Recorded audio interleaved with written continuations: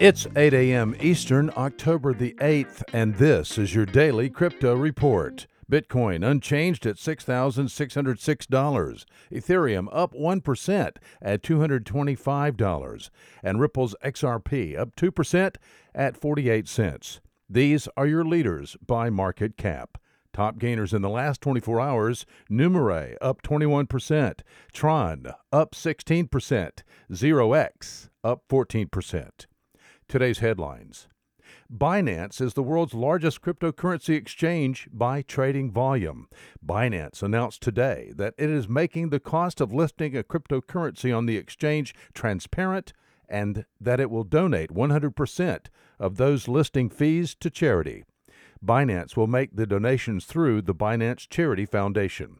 In addition, cryptocurrency projects will be able to decide what kind of fee they want to pay. In the past, Binance has been criticized for high listing fees. Bitfinex has refuted claims that it is insolvent by disclosing wallet addresses that appear to show it holds over $1.5 billion worth of cryptocurrency. The cold wallets hold Ethereum, Bitcoin, and other cryptos. Bitfinex has been the target of articles on Medium that claimed the exchange is no longer solvent. Bitfinex says their exchange is functioning normally. And finally, the China Electronics Standardization Institute, a Chinese government organization under the country's Ministry of Information Technology, plans to release 3 blockchain standards for smart contracts, privacy, and deposits as a way to improve China's development of the blockchain industry.